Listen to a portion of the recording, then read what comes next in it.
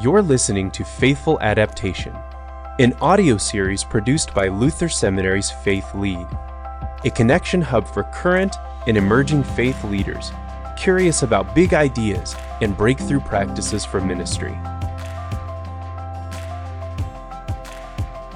Episode 3 covers spiritual care with Zanny Johnson of True Place Spiritual Direction. Welcome. My name is Dan Bielenberg. I'm a MDiv student intern at Luther Seminary. Today our focus is going to be around spiritual care, and we're joined by Zanny Johnson, who we're really happy to have Zanny here. Zanny has a couple of hats that are important and relevant to today. She is a spiritual director, and she has a spiritual direction practice operating out of Stillwater, Minnesota. But also for the last couple of years, she has been doing spiritual direction remotely, virtually, the way we're doing it now. So I think she can bring her wisdom there. She is also on staff at Trinity Lutheran in Stillwater. And so she's got that perspective of what's going on at the parish level and what are some of the needs. So I'm going to hand it over to Zanny, and thank you very much for being with us. You bet. Absolutely. Hi, everybody. Again, thank you to Dan and to Ben and all the folks at Faith Lead for the opportunity to share in a conversation with all of you this morning about the ministry of presence. And as Dan said, I'm a spiritual director, which means in essence, I am called to be present with folks and accompany them on their walk with God. Through the ministry of spiritual direction, I pray with people. I invite them to pause and to slow down and to ask them how to notice God is moving and active in their lives. I encourage them to find those pockets of time with God and the pockets of time with God to nurture and sustain themselves spiritually. And I listen to them. That's mostly what I do, is I listen to them, deep, compassionate listening. The one thing, if I had to boil it all down, that I'm most passionate about is our own belovedness. I feel called to fan the flame, the divine spark in each of us, the essence of who we are as beloved children of God. So as someone who is, as we all are, practitioners of the ministry of presence, we must begin with our own practice of presence with God, our own relationship with the one who created us and adores us, so that we can go out and be truly present with others. This is where our own spiritual practices come in, those ways and means by which we create sacred time with God. And for me, every day begins with a cup of coffee and time with God. I have a wingback chair down in my family room that I've slip-covered in bright patches of sweaters. It's in our family room, and every morning I land there with my coffee, I light a candle, and I write in my journal. I'm a big fan of journaling. It's a form of prayer for me. It's an ongoing conversation with God.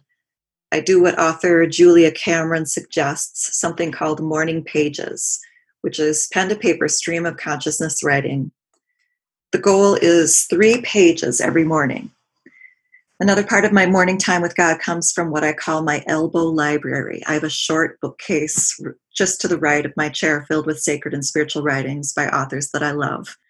Anne Lamott, Richard Rohr, Parker Palmer, Henry Nouwen, Chris and Felina Hewarts, to name a few. I'll read a little something to add to my spiritual practice, and I might also do breath prayer or centering prayer, savoring my time with God. So that's just me. There are thousands of different ways to be intentional and intentionally present to God. It's a practice, like any practice. It's also good to switch it up, to exercise some different spiritual muscles. And as clergy, as folks who are on the front lines of ministry, it's so important that you nourish and sustain yourselves spiritually in order to minister to others and to be fully present to them. So how can we be present to others during this weird time? I can share, as a congregational member of Trinity Lutheran in Stillwater, I can share with you guys if you want to hear what we're doing. So the question is, how can we be present to people through the ministry of presence right now with COVID-19 and being sequestered and secluded to our houses? What we're doing as a staff at Trinity is we're doing good old-fashioned phone calls. We've actually divided up the whole list of congregation. I'm not sure. Obviously, there's a million people on the rolls that aren't active members, and to be honest, I don't know how they culled the list, but we each have a list as staff members of folks to call. And I know personally, I'm in charge of some different groups. I'm in charge of a group called Caring Friends. We have folks that care for every member of our congregation age 75 and older. So we're doing a phone tree. I'm calling all the Caring Friends, and then they're calling all of their 75 plussers. And it's been so beautiful to reach out and just to talk to folks.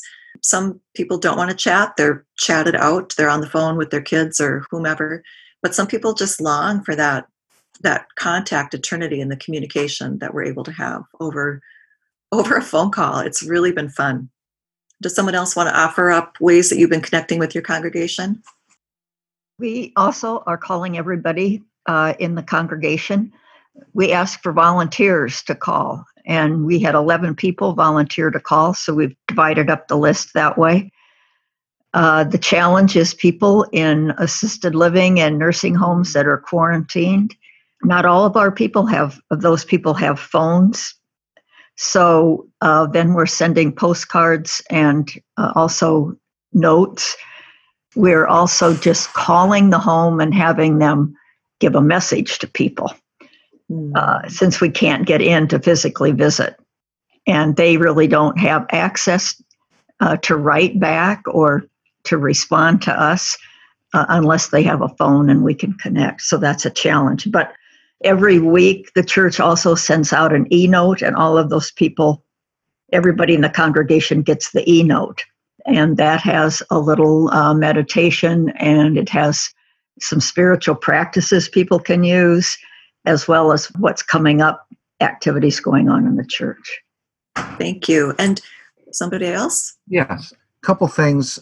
As we, in our worship time and Wednesday prayer, which is an extension of what we were trying to do on Lenten, try to provide open time for conversation after, or certainly for people to offer prayer requests or concerns as part of the presentation of worship. Instead of trying to upload a worship that's done and you just watch, we're trying to figure out how to have active participation at various points, almost like a Lectio Divina type of approach to reading the Word and then going into what would be the sermon. But also, I am opening up a Zoom page on Thursday nights for an hour and just waiting. And had a couple people call in last week just to chat.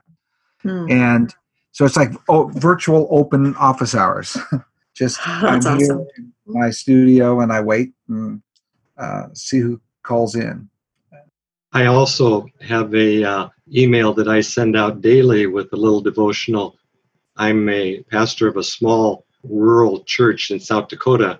We've actually had 2 funerals in our church in the last week, older people, but it's been a chance to encourage the congregation to pray for the families of those folks, even though we can't have open funerals, just private ceremonies. We already had a phone number, a local phone number that was Amen, that somebody would volunteer to read the Christ in Our Home devotion every day.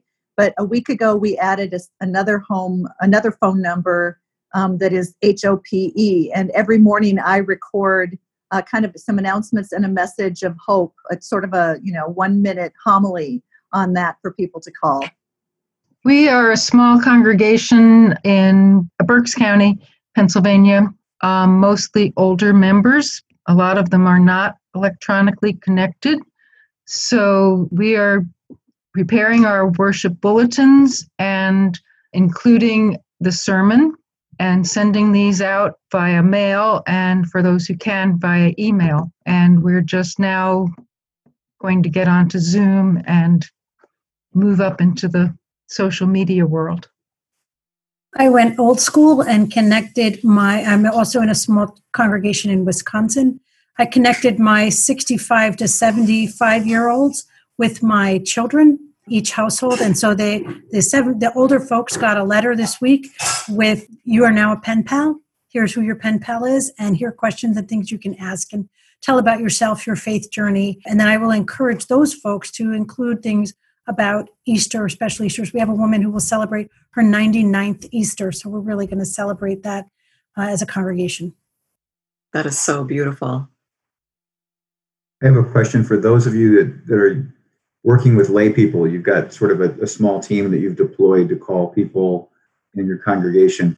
What are you doing for those people, for that team? Are you gathering them together to talk through as a group, how's everyone doing, et cetera? How are you supporting them in that visitation ministry? I'm calling those people on our list, and then they can kind of give me updates about the people they're calling, but then I can check in and see how they're doing too. The carers need care as well. And we've also paired up families with older adults, and they're getting pictures and cards and fun things. So that's been really fun to hear. That's one of the things we're doing with this. My sister is in assisted living, and we're, as a family, we're all sending photographs, printed photographs to her address. We should have been doing this for a while, but this kind of got us into gear so that she'll have a big pile of photographs she can leaf through. Hi, I'm Alan. I'm in central Minnesota in Browerville. I work with a pastor, and we cover 4 little small churches. One of the things I've been doing is we resumed our family worship. Last night was the first one, where I'm back in the church and I'm carrying it out just like if the kids were there. I had responses from some families that it was just like being there, and the kids, I would hold out my hand and they would say their parts, and the kids were doing it at home. And I challenged everyone to go be safe and go out with a sidewalk chalk if they had one, because I've been doing this around the communities. I wrote it in big letters outside the nursing homes, and I've been writing it in our church steps. Jesus is here with us. And then I would take pictures and put them up on Facebook where that's at. And I've been doing it in front of businesses and just getting the word out that we are not alone. And I'm excited to see where that goes. People are responding very well to that. I also just put up some questions on Facebook. Like one day it would be, what can we pray for? And then people can comment under. So each day you can post like a question, like how are you feeling today? And then everybody can comment under that one simple question. And that kind of connects people too and check on how they are. I'm in Charlottesville, Virginia. That was my question. Thank you. And what's your name? Oh, Victoria Parvin. Victoria. Thanks, Victoria. My name is Pam Illick, and I'm in a little town in Pennsylvania Mountains called Rouserville, and I'm serving a very small congregation. But much of my ministry as a redevelopment pastor has been in the community. So trying to maintain contact with people that you don't get to see all the time, that I know only through social media, has been a challenge.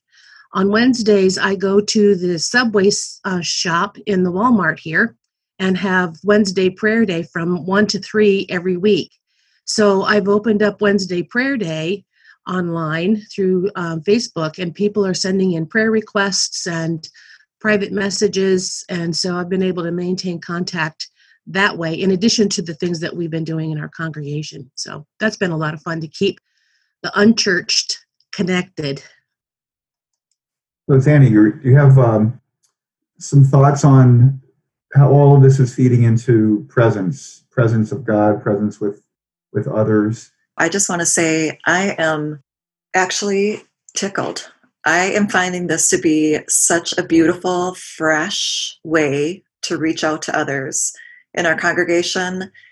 It's exercising different muscles. We're not doing our daily stuff. We're not doing the day-to-day, face-to-face. And of course, that there are losses there, especially with our elderly and the folks that are in hospice and in assisted living, et cetera. But how cool is it, Alan, that you are having kids go out with sidewalk chalk? And how cool is it, Pam, that you're having virtual prayer rooms? I mean, it's beautiful, beautiful stuff. And I'm encouraged. I'm literally, it's so wonderful. Thank you for all the work that all of you are doing for the kingdom. Woohoo! It's really great stuff. Thanks for listening to Faithful Adaptation, an audio series from Luther Seminary. Stay up to date on our Faith Lead conversations and see upcoming guests in the series. Join the Faith Lead Learning Laboratory, the social network for Christian leaders to connect and share at faithlead.mn.co. Thanks for joining us.